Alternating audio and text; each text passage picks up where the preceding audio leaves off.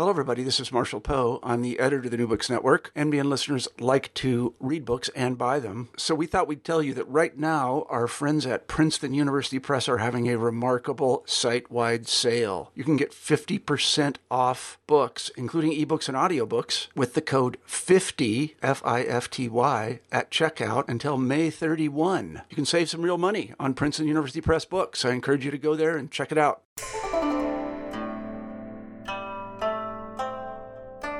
Hello, everybody, and welcome back to New Books in East Asian Studies, a podcast channel on the New Books Network. I'm Victoria Lupashku, one of the hosts of this channel. Today, we'll be talking to Gregory Smits about the new book Maritime Ryukyu from 1050 to 1650. And this book came out of University of Hawaii Press in 2019 and proposes a new way of thinking about Ryukyu. Instead of treating it as a natural, close cultural and political entity, the book conceptualizes it as a part of a maritime network extending from coastal Korea to the islands of Tsushima and Iki, alongside the eastern shore of Kyushu and through the Ryukyu Arc to coastal China. The book takes a step away from conventional Ryukyuan histories and places Okinawa at their center, these Ryukyuan histories, that is.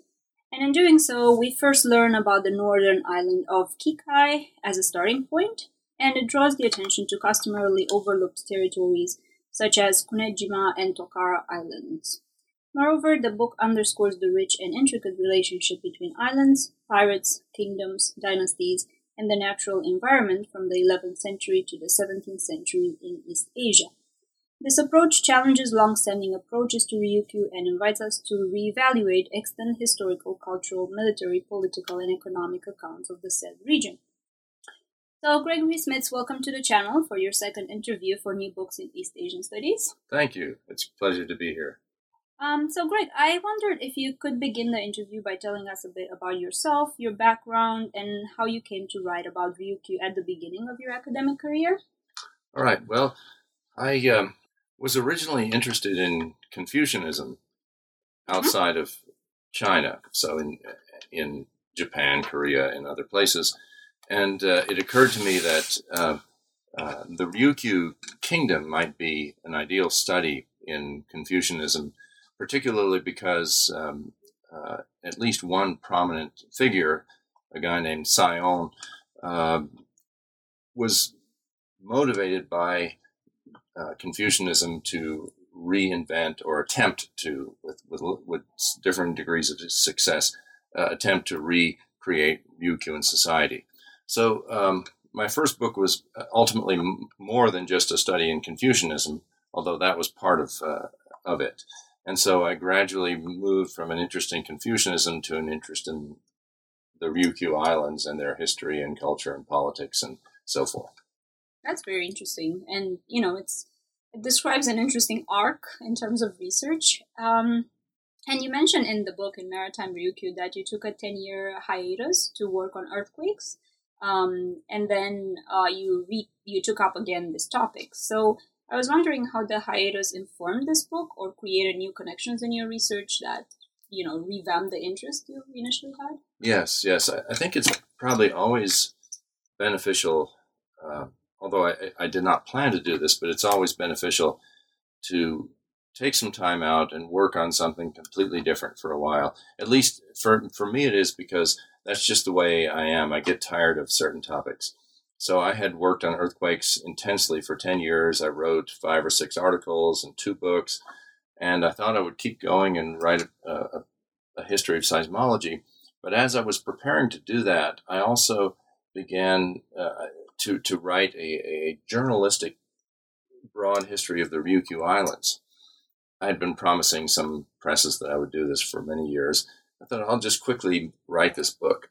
How hard could it be? Well, I thought before I start, however, I need to look at the early material. It doesn't seem to add up. The survey histories in Japanese, they all say the same things. The reigns of the kings look very peculiar. Things just don't seem to add up. It's hard to imagine there could even have been a unified kingdom so long in the past, say in the 14th century or even the 15th. So as I looked and looked and looked, I realized that there's a whole book, actually several books, to be written just about early Ryukyu, and that the survey histories are in many ways quite misleading.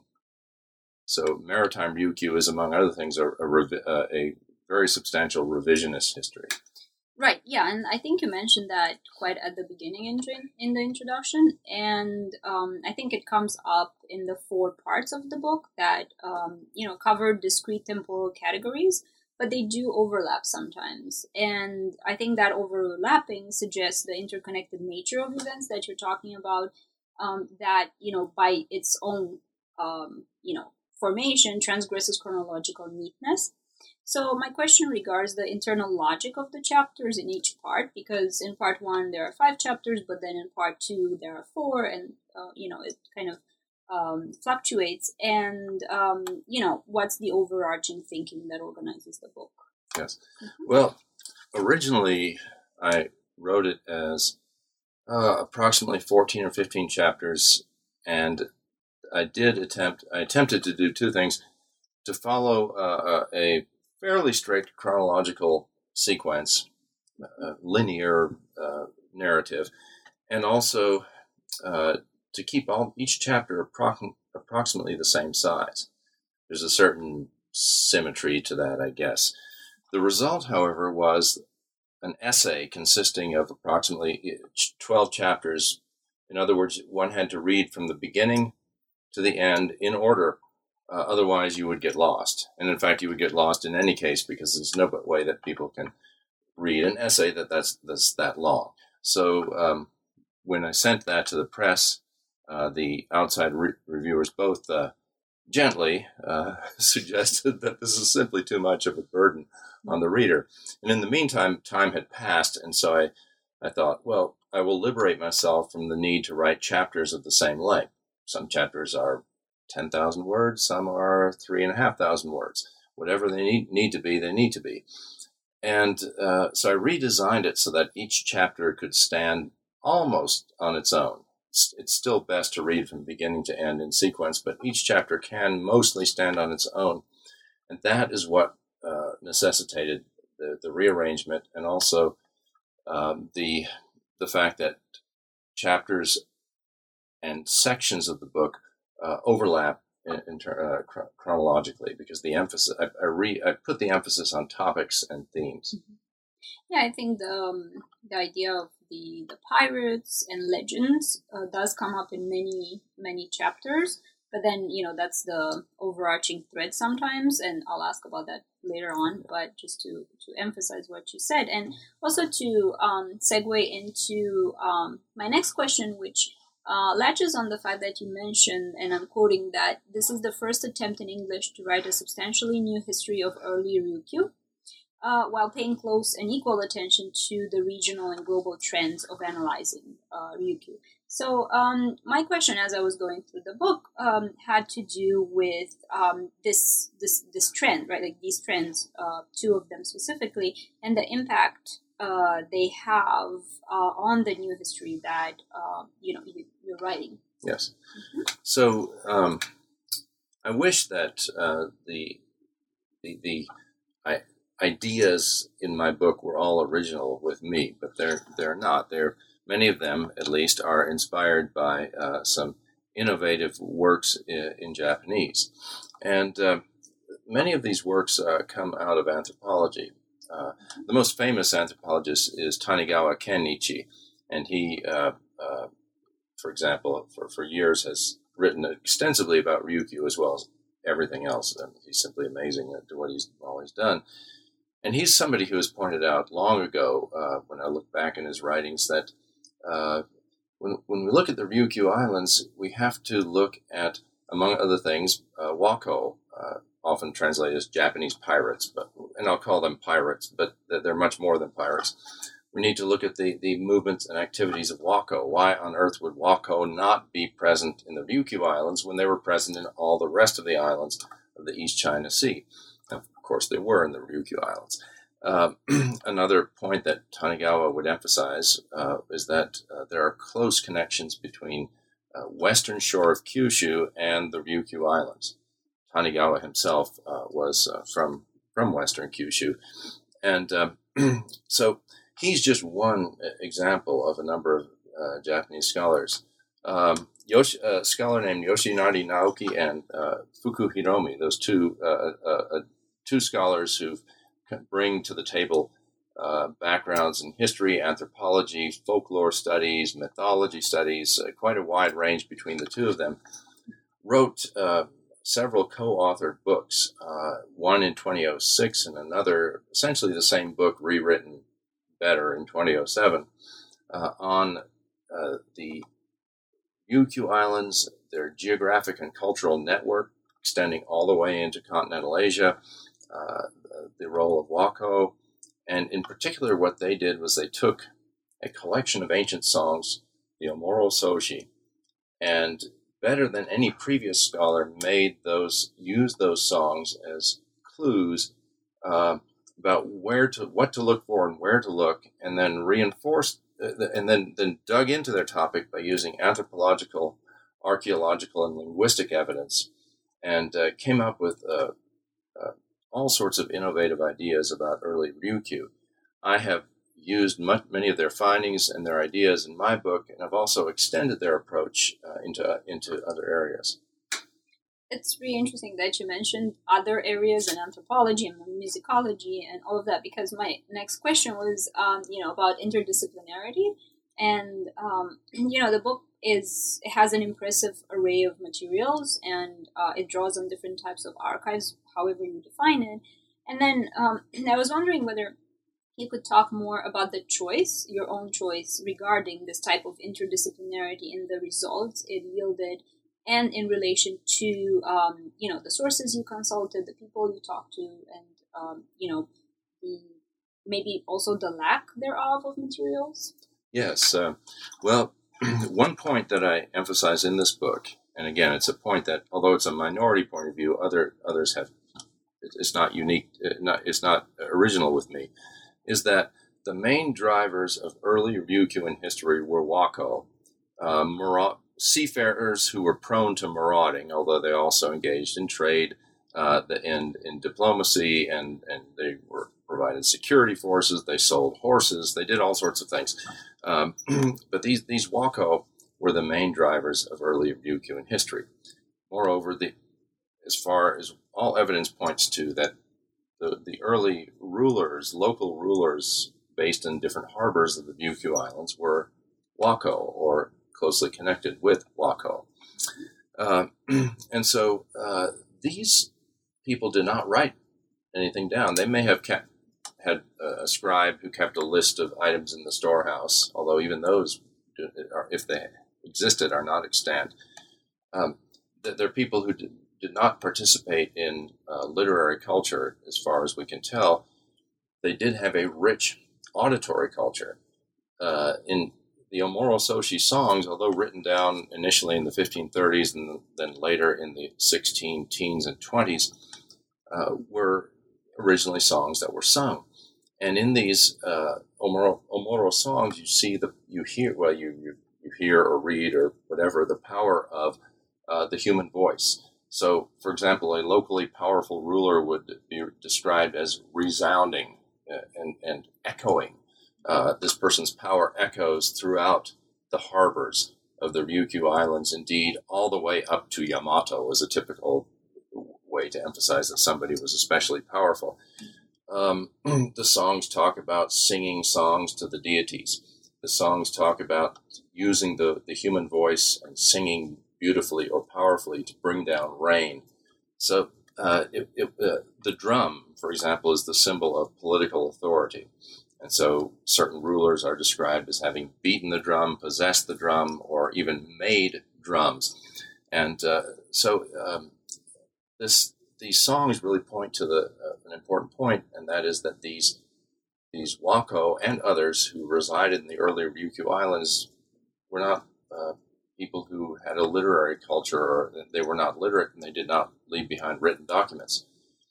So we have written documents that are widely used in writing about early Ryukyu.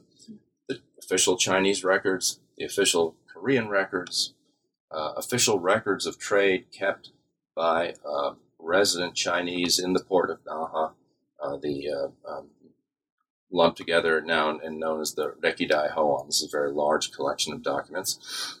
And we also have some accounts, very important accounts from Korean, often described as Korean castaways. Most likely they were Koreans who had been seized by pirates and had been brought into the port of Naha as part of the human trafficking that went through that port. And so these Koreans, in some cases, wrote down accounts of what they saw on the Ryukyu Islands, and those are a crucial part of our understanding of early Ryukyu. But so much is missing. There's just so little. All the written documents tend to be from outsiders looking in or from official sources. So what I tried to do, again, following the lead of some Japanese scholars, is to use archaeological evidence, anthropological evidence especially, and linguistic evidence, as well as literary evidence, for example, legends and folklore and things like that, in lieu of traditional historical documents, at least until the 16th century. In the 16th century, for the first time, Ryukyuans begin to use written documents for domestic governance. In other words, we have tax records, records of official appointments, records telling us what the ranks in government are, and things like that. But before the 16th century, we don't have any of that. And so it's necessary to fill in the gaps as much as possible using other kinds of evidence from other sources. Yeah, that's a lot of work in itself, but it seems to be quite fascinating the ways in which, orality and also the literary sources and, all of these transnational connections that you're making come together to describe a network of connections, or as you call them, sea lanes. That seems to be the focus of part one of the book. And then you talk about this network in which Ryukyu occupied a pivotal position. And I think this can be actually extrapolated to the entire book, the idea of the networks and how the navigation and the science behind that type of navigation. Could you expand a little bit on the importance of this network from the 11th century to the 17th century? Yes. The nature of the network does change over time, but it's essential to... All right, let me back up and preface this with the traditional approach, which we see in perhaps 100% of this general histories of Ryukyu that you'd find in Japanese language. I have 20 or 30 of them up on my shelf here, and they all pretty much start the same way, and with the island of Okinawa, and then particularly the Shuri-Naha region within the island of Okinawa. And this is the beginning. It's always the beginning. Okinawa. It's as if human beings sprung up in the island of Okinawa, and culture sprang up there. And indeed, that's the impression that the official histories of Ryukyu would like you to have. The official histories were written between approximately 1650 and 1750, with a few of them updated thereafter. And so they're written much later than the events that they discuss when they're talking about the early Ryukyu kingdom emerging. They're written from a Shuri-centric perspective. In other words, Shuri, the capital, what becomes a very strong and powerful centralized capital of what essentially was an island empire. And so there's a strong Shuri-centric narrative, and modern historians have largely replicated the framework that the official histories created. Have tended to assume, well, of course, that's basically what happened. Of course, we have to modify it a little bit, and we can't take it literally. But essentially, all the modern histories have replicated the framework of the official histories. So one thing that I tried to do is to set aside the official histories, at least prior to the 16th century. Once we get into the 16th century, it does become possible to corroborate the official histories with other kinds of documents and evidence. And so I do use the official histories a little bit more as one potential source from the 16th century onward. But before the 16th century, if the official histories say something happened, say in 1250 or in 1300 or whatever, I take it skeptically. I assume that that's inaccurate unless there's some other evidence to back it up. And so one thing that just to be more specific, in 2006, the Gusuku site complex on Kikai, the island of Kikai in the northern Ryukyu Islands, was first discovered. It attracted tremendous interest. It was quickly excavated, and we find that this was a massive center of international shipping activity. It was a center of technology, a center of trade. It seems to have had connections with parts of Japan, parts of Korea, and the other two northern Ryukyu islands nearby it. Within sight of it is Amami Oshima and also the island of Tokunoshima. These were sites of pottery production, for example. There was metalworking done on Kikai, because there, among other things, there are metal sands on Kikai. And so this really changed the picture of early Ryukyuan history. Early Ryukyuan history simply did not start in Okinawa. At the time that the Gusuku site complex was thriving, say in the 11th and even the 12th century in Kikai, the island of Okinawa was a sparsely populated backwater. Eventually, for reasons I describe in the book that has to do with the shell trade and other things, the island of Okinawa does surpass the other Ryukyuan islands as the center of economic activity. Its population grows. And I should add that the population of all the Ryukyu islands is largely the result of waves of northerners, mostly from Japan, but also from Korea, coming into the islands and displacing the very sparse local populations that had previously existed.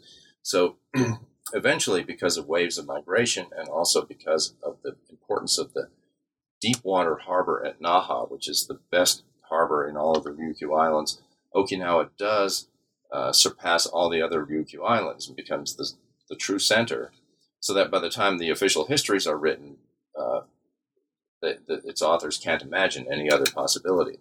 So one thing that I really want to stress is that Ryukyuan history begins in the north of the Ryukyu Islands, the very northern edge, and only later does Okinawa emerge in prominence.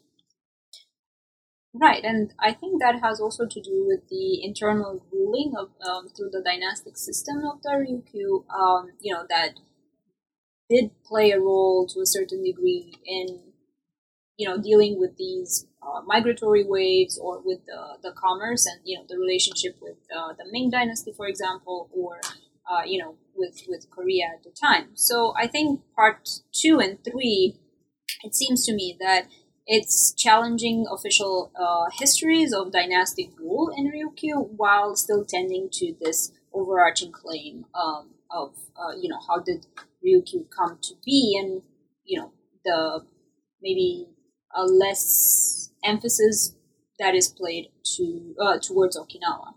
Yes. Well, on the one hand, I try to I want the readers to keep in mind that the Ryukyu Islands are always connected to this bigger network, what I call the East China Sea network. And I also want readers to keep in mind that the Ryukyu Islands as a whole are not a natural, cultural, or political community. Never have been, and in many ways are not, and maybe until the modern era. And even then, well, it's complicated. But in any case, keep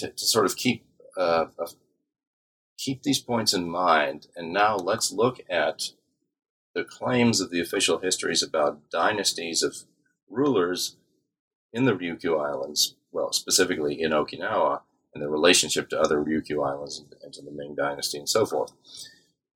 And I emphasize that this is all highly problematic, what we see in the official histories. The official histories, for example, claim that kings emerge in Okinawa, sort of naturally emerge. They emerge in part because Minamoto Yoritomo, a famous warrior from Japan, comes down into the Ryukyu Islands and takes as his wife, the sister of a local ruler, and they have a son who then becomes the first king. There's that specific legendary aspect to the story. And incidentally, the Yoritomo legend is found all over the Ryukyu Islands and all over many other parts of Japan, with a similar point that this guy basically just fathered children all over the place, and they all became local rulers of wherever they went. So there's sort of, you get that narrative in the official histories, but that's really not the main thing that they're after. What they're after is then once we establish the start, then we want as much as possible to have nice, smooth dynastic succession. Even in the official histories, it's not smooth. So you can, despite their attempts to smooth it out as much as possible. So one can imagine that on the ground in real life, it was incredibly complex, and indeed, just to get to some of my conclusions quickly, the first Shou dynasty, I guess we can use that term, but we have to put maybe the word dynasty in quotation marks, because it is clear that at least some of the members of the dynasty were not relatives, were not biological relatives, not father or son.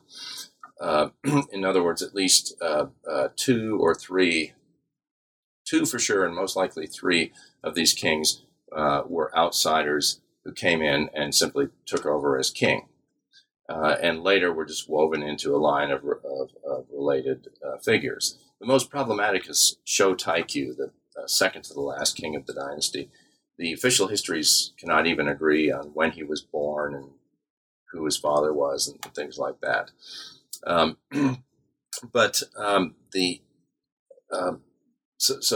These kings of the first Shou dynasty were local rulers of the port of Naha. And that's the crucial thing. Whoever rules the port of Naha gets the title king. Now, we should keep in mind the title king is, of course, is a Chinese title. It's not the title that, for example, the Japanese Muromachi shogunate would use when speaking, say, writing a note to the Ryukyuan kings. They would use the term Ryukyu Yononushi, or ruler of Ryukyu.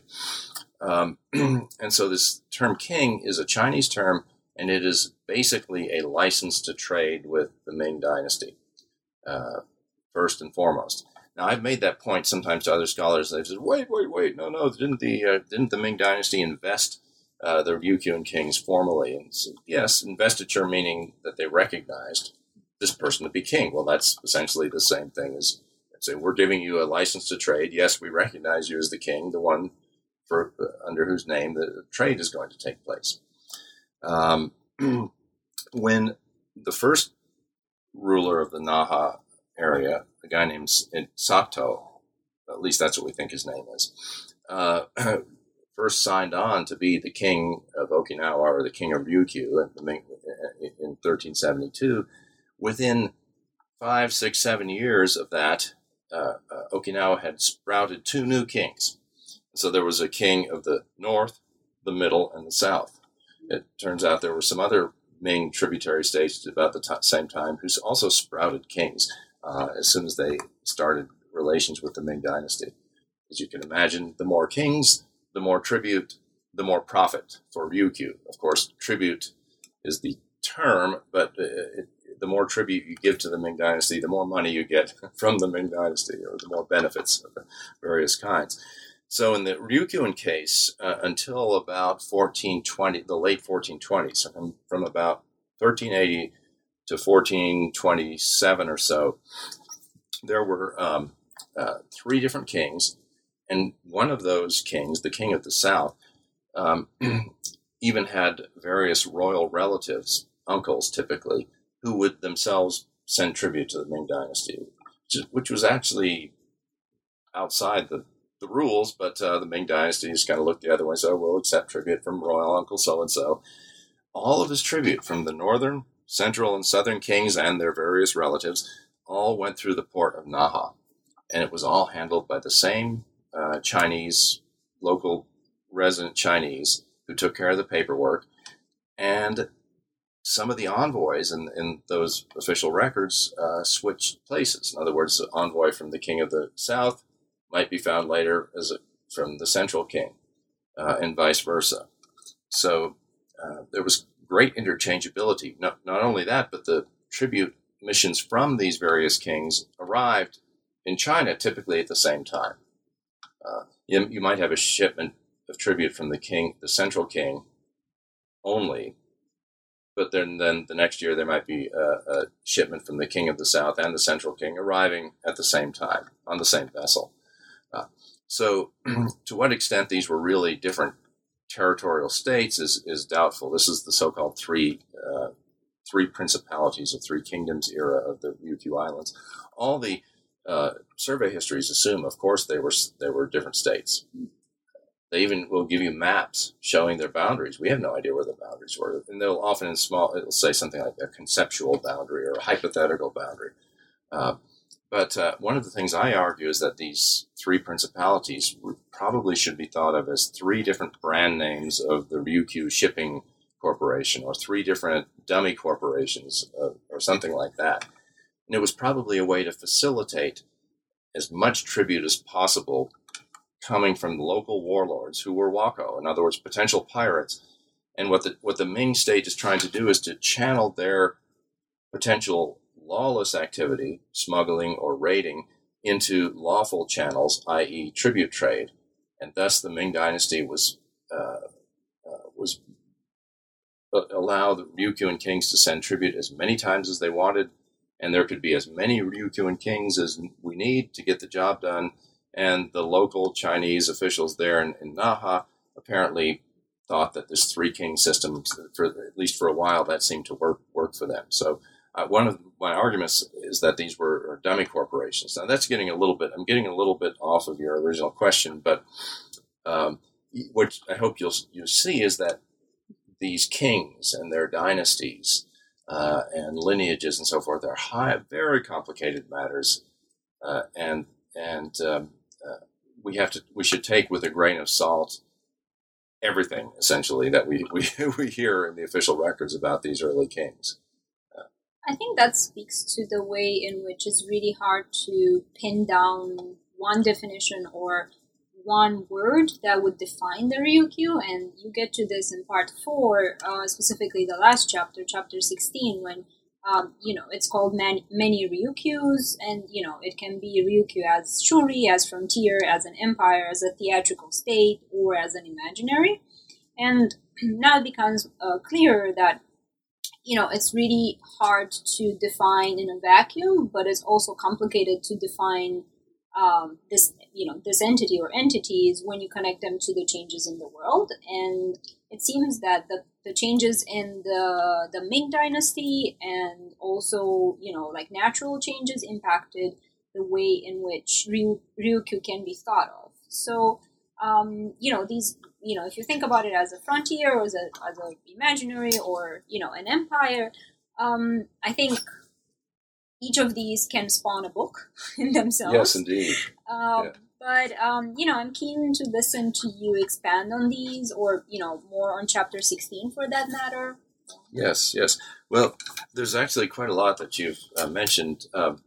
Let me focus, and then if you want, if you can follow up with more on, let me focus on just how on earth do we define this word Ryukyu, which we've been using thus far without trying to even define it. Yes. Which is good, because if we try, it's quite difficult.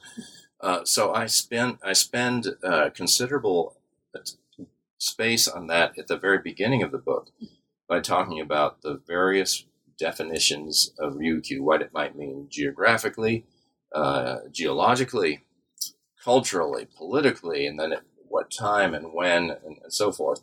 Just to give a few examples, in all pre-modern written documents of Chinese or Japanese source, the word Ryukyu or Ryocho always refers to the island of Okinawa. It does not refer to the other Ryukyu islands as we would commonly use it today.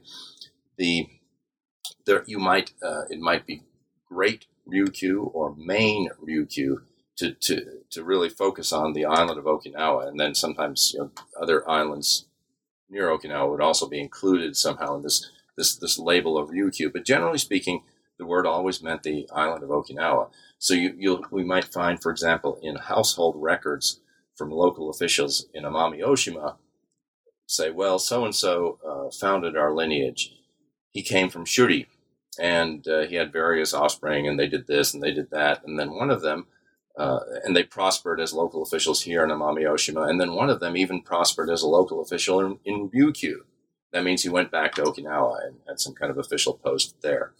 So this alone, this word Ryukyu, can be a little bit confusing. I use it as a term of convenience to cover the entire Ryukyu Islands without any presuppositions about what those islands were. And then that's what the book is about. It's explain in many ways what they were, how they changed, and so forth. So in the end, it was a nice way to reflect on the whole book is to consider the issue of many Ryukyus. So we have the Ryukyu Islands, so from approximately Amami Oshima and Kikai, all the way down to Yonaguni. And Yonaguni, if you climb to a tall mountain and it's a clear day and you have good eyesight, you can see Taiwan from Yonaguni. So that's how far we get to, close we get to Taiwan. And this whole span of islands, if we superimposed it on mainland Japan, it would extend. So Kikai would be approximately, let's put Kikai in Tokyo. Yonaguni would be in Fukuoka in Kyushu. So it's a vast expanse of territory. And so in the end, we can look back and say, well, there were many Ryukyus. For example, we could say in some sense that Ryukyu, where does Ryukyu start? Well, it starts with Kikai, as we've already explained with the Gusuku site group. And I make that point especially to emphasize that this it should not be an Okinawa-centric start, even though it will be an Okinawa-centric end. And then I go through and just look at a bunch of other possibilities that have come up in the book. So, for example, Ryukyu as Naha. When the Ming court first appointed King Sato as king of Ryukyu, Sato was a guy his castle was in Urasoe, which is a little bit north of Naha, and the extent of his power was the Naha area. So this guy ruled the port of Naha. He became the king of Ryukyu because the port of Naha can accommodate large Chinese vessels. No other port can. And so that's where all the trade began. And insofar as kings were those who were licensed to trade with China, then the king of Ryukyu was, in fact, whoever ruled the port of Naha. But then soon after this guy was appointed king, a bunch of other kings sprung up, although they did all their trading through the port of Naha. And when the Chinese court wanted to send a message to the Ryukyuan kings, they just sent it to the central king who ruled Naha and assumed that the message would be transmitted to the other kings. But then eventually, so ruling the port of Naha gives somebody tremendous economic benefits. You get to trade with China. You might have to do it in cooperation with other people or whatever, but you're really in a central position. And not only that, but you're centrally located for trading with Korea, because if you're a king in the Chinese system, you're also legit to go trade with Korea. And of course, the port of Naha is, because of such a good port for trading with China, it's also great for trading with merchants from Japan. So what seems to have happened is that through warfare, these kings or potential kings would do battle with each other, and whoever controlled the port of Naha was in a favored position, but this also made that person a target.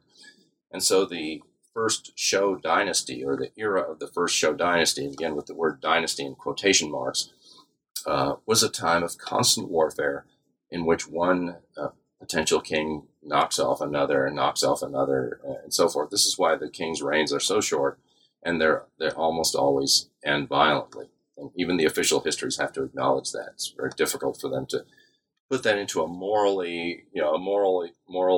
Confucian type of framework, but they'll point out some character flaw in one of them that causes him to his reign to end. Naha is Ryukyu in this sort of sense. But then one king who reigns for almost 50 years, Shoshin, comes to the throne early. He has to kill a bunch of his relatives to get there, the usual process. And his mother essentially puts him on the throne as a young child. But eventually, and we'd really love to know how, but we don't. Eventually, around the 1490s or so, he comes into his own. He becomes his own man, and he begins to actually assert himself. And he's obviously quite capable. And through warfare, mainly, but also possibly through other means, he begins to consolidate what becomes an empire. He's the first king to rule all of the island of Okinawa. Exactly when it all comes under his rule, we don't know, but approximately 1500 to 1510 or so. In 1500, he launches a massive invasion of Yaeyama, and there's some subsequent fighting, but by the 15 teens, 20s at the latest, he's firmly in control, or he's in control, nominally at least, and possibly firmly, of the southern Ryukyu Islands. We also see in household records for the first time in the 15 teens and 20s, we find agents of Shuri stationed in the northern Ryukyu Islands. We don't see any evidence of that earlier. So roughly from the late 1490s to the 1520s, this king, Shoshin, brings all of the Ryukyu Islands under his control, and through warfare, mainly, although once you win enough battles, you can also win people over by diplomacy. And as he's doing that, he also outfits the capital of Shuri, which has been where the royal castle has been, but he redesigns it in a much grander style. The Shuri castle takes on its current Chinese-style form from about the 1490s on. Earlier versions of the castle we know from Korean observations of Koreans who were in the area, where it was quite different from the Chinese-style castle. It takes that form in the 1490s, and it stays that way thereafter. There's a new religious hierarchy. There is a new protective deity of Ryukyu, Benzai-ten, who's a very good deity for that purpose. There's the high priestess, the Kikoi Ogimi, comes into existence in Shoshin's time. He's initially would be Shoshin's sister. And new religious rituals come into existence during the reigns of Shoshin and his successor Shosei, all of which focus on the centrality of Shuri and reinforce the message that the king is not just a particularly powerful local ruler, but radically different from anybody else, far above and beyond the others. So materially and ceremonially and in every other way, Shuri becomes a strong center of a Ryukyuan empire, or a Shuri empire, we might call it. When I visited Amami Oshima a couple of years ago, and I walked into the used bookstore there, which would be the main center of scholarship, started talking to the owner of the used bookstore, and I said, well, I'm working on the early Ryukyu kingdom, saying that to him in Japanese, Ryukyu Okoku, and then I say, well, of course, it's probably more accurate to say the Shuri Empire, and his face really lit up because that really spoke to him as someone part of the outer part of the empire. So Ryukyu becomes Shuri, essentially Shuri. For example, in written documents appointing local officials, it always says the first sentence is by order of Shuri, and then you are hereby appointed this, that, and the other. Right? But then,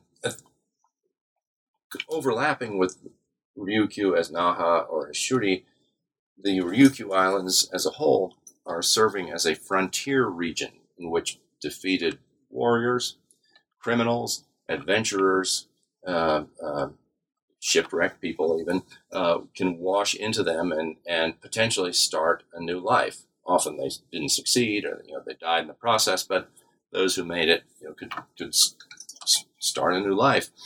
And so Ryukyu as a frontier, and the Ryukyu Islands, in other words, function as a frontier region of Japan, mainly, to some extent, of Korea for hundreds of years.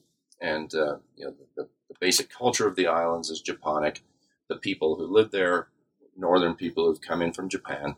And so it's important to keep that in mind, too, that the Ryukyu Islands were a frontier region of Japan, much like if we take, say, the United States, as it is developing throughout time, the far western regions of the continent were a frontier region. They eventually become part of the United States, just as the Ryukyu Islands become part of Japan. But for a while, they were a place that you could go to get outside of the United States, just as the Ryukyu Islands were a place you could go if you had trouble in Japan. For example, if you're part of the Southern Court in the war between the Northern and Southern Court, and when the Southern Court is defeated, its naval forces were essentially the Wako, who were ravaging Korea. Many of them sailed down into the Ryukyu Islands. In fact, one of them even became the first king of the first Shou dynasty. So Ryukyu is a frontier region in that sense, and that's a point that I really like to emphasize in the book because of this tendency to ignore the Japonic roots of Ryukyu and to focus on its relations with China and even to imply that in some sense the Ryukyu Islands were Chinese territory.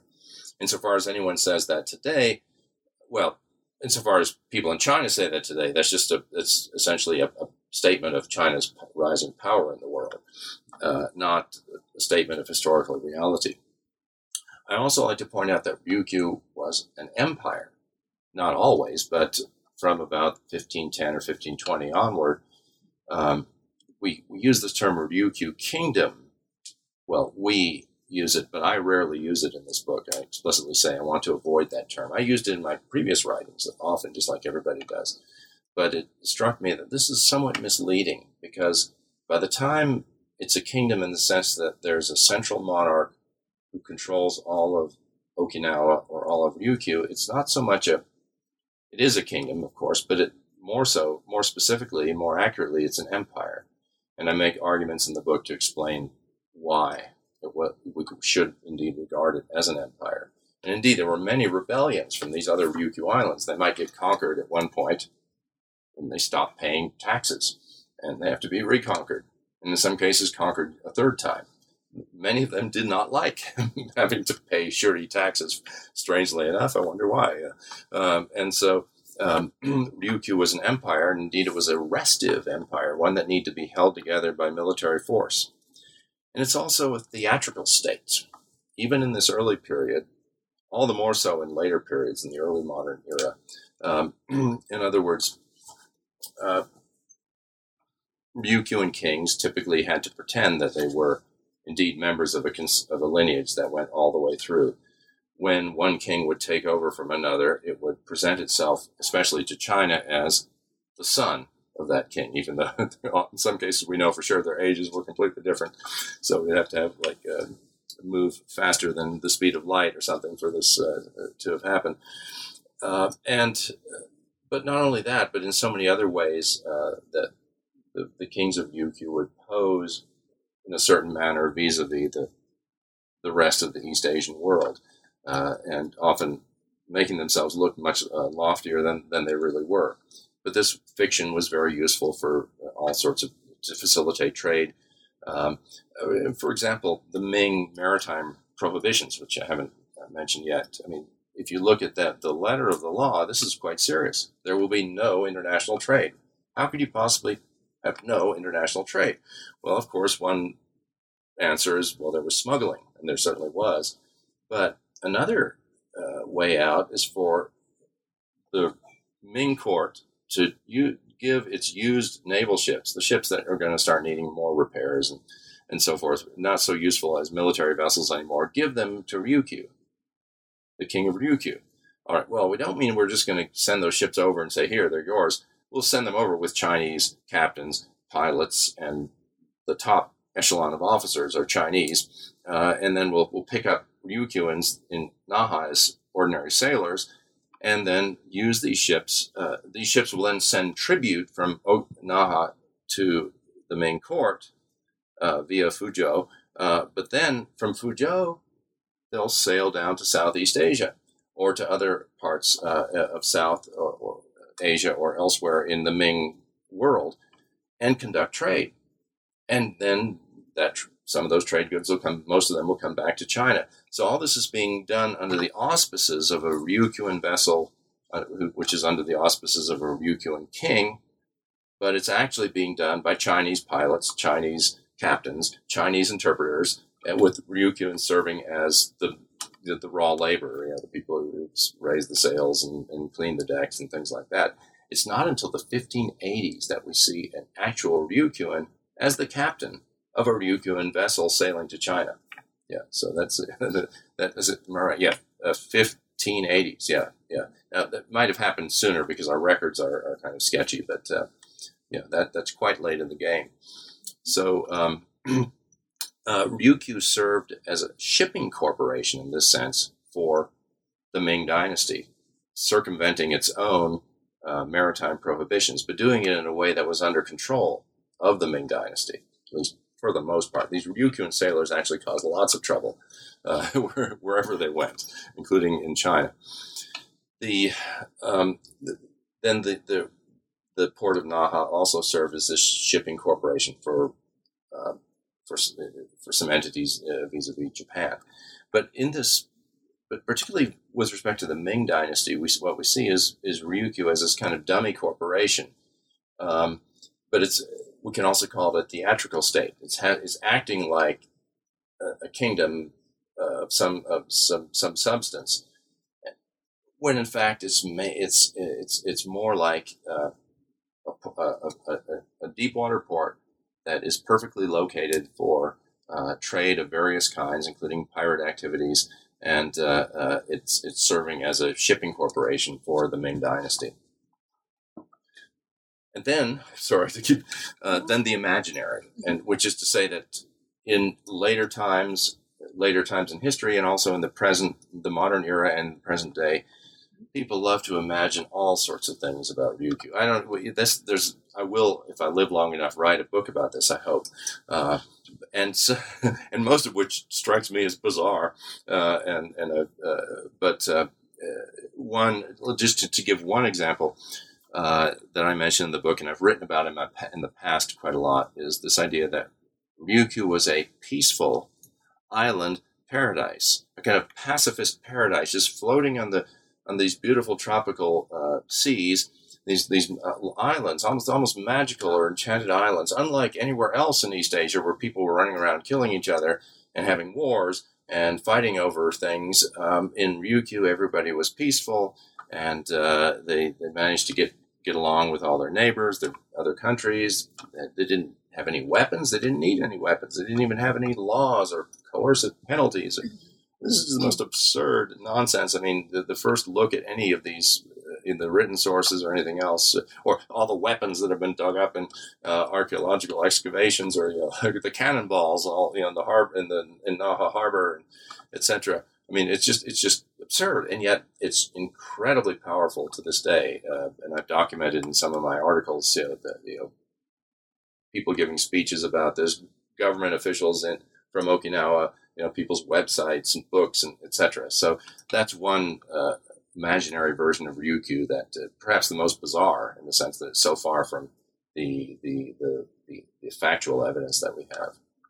Yeah, I think the imaginary is quite varied, but I think what you mentioned regarding these ways of seeing Ryukyu brings us to the present day, and I think the book raises questions to present day's Japan's relationship to Ryukyu, and it also problematizes at the same time the ways in which islands are laid claims on by political national entities. And I think we could spend a few minutes talking about that. Yes.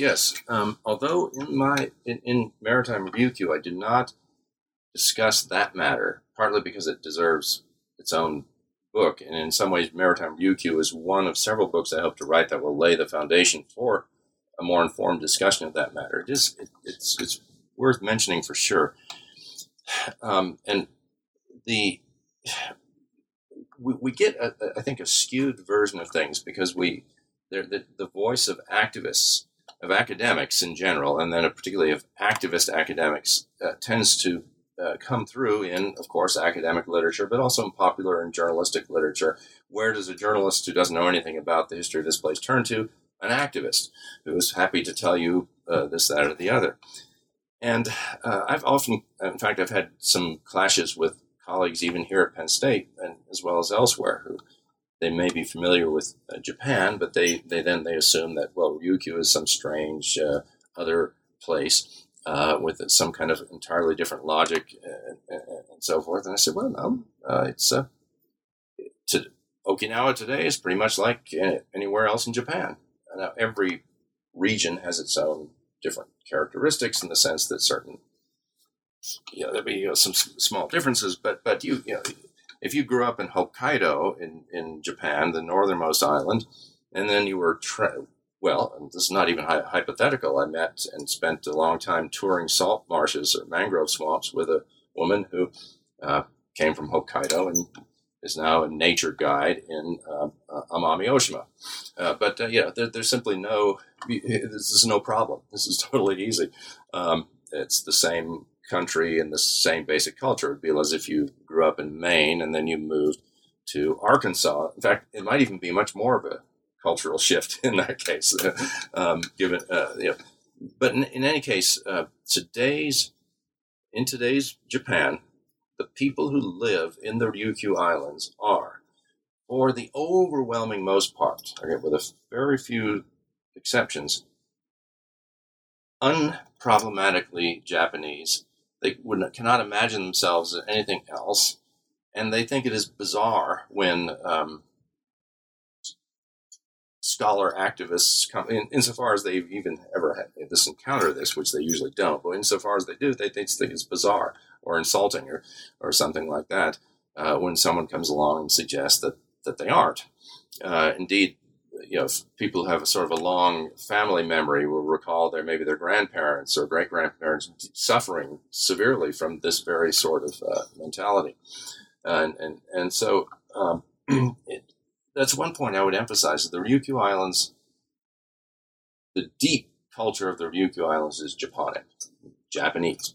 Ryukyuan languages are all Japonic. Obviously so, even if you don't know much about linguistics, but certainly certified many times over by linguists. Now, the details of exactly when this language diverged from that one and so forth, and where Proto-Ryukyuan emerged in Japan, there's different explanations. Parts of Kyushu and also southern Honshu, and based on other things. But the base, the Ryukyuan languages are all Japonic. Every aspect of Ryukyuan culture is Japonic, all the way down to Yonaguni.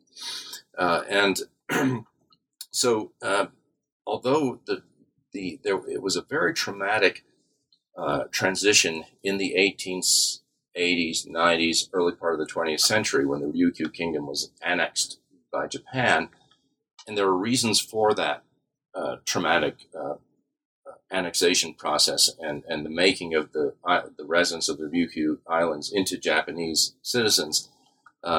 Reasons that are just so complex, I won't go into them here unless maybe one of them becomes relevant. But that's, again, another book that I hope to write. So there's this very traumatic process of assimilation. But that happened, and it happened some time ago now, and it's a done thing. So you will find virtually nobody in the Ryukyu Islands who says, oh, well, we'd like to be independent of Japan. They're oppressive or something. Now, you will find a lot of people in the Ryukyu Islands who want the U.S. military bases to be located more evenly throughout Japan, or ideally just to be gone, or something like that. Although not as many as you might think. There are plenty who know that they have an economic, positive economic impact and so forth. Again, on the ground, it's much more nuanced. So the U.S. bases, yes, people would like to see that, but that doesn't mean that therefore they're anti-Japanese or they think that they should be that Ryukyu should be something separate from Japan. You can find a few scholars who will tell you that, both in Japan and elsewhere, but even there, it's a very small minority of the academic community. I would like at some point, again, so I live long enough to immerse myself in that scholarship. It's a very small group of people, and they all tend to write with each other in mind. and then engage that in what would certainly be a critical book. So with that in mind, and because we've taken up a lot of your time, I'm curious to know what you're working on right now. All right. So in some ways, I think many people, well, at least press editors, would like me to jump up to modern times as quickly as possible, like the 1870s and beyond. And that's in the plans, but there's so much more to do in the early history, including the very early history. So I have several book projects going. Let me just mention two that are going to happen. Well, one is essentially a follow-up to the current book. There's so much that didn't make it into this book, and there's so many. I raised many questions in this book, some of which I have already answered, some of which I'm still working on, some of which I may never be able to answer because they're just difficult questions. But so I have planned a 15-chapter follow-on book, tentatively called Classical Ryukyuan Culture and Society. It's a broad title that just allows me to work on a number of things. But among other things, I want to take the cultural evidence that I've been using in lieu of historical documents in the current book, and to actually treat it on its own terms and analyze it. For example, the legends. It's really fascinating when we categorize the legends that we find in the Ryukyu Islands and look at the major motifs, look at the connections to similar legends in Japan, and just kind of get all that stuff organized. So I plan to have several chapters on legends, all of which will shed light on some of the content and points in the current Maritime Ryukyu book, but will also go beyond that and make contributions to cultural and literary studies. So there's an immediate follow-up.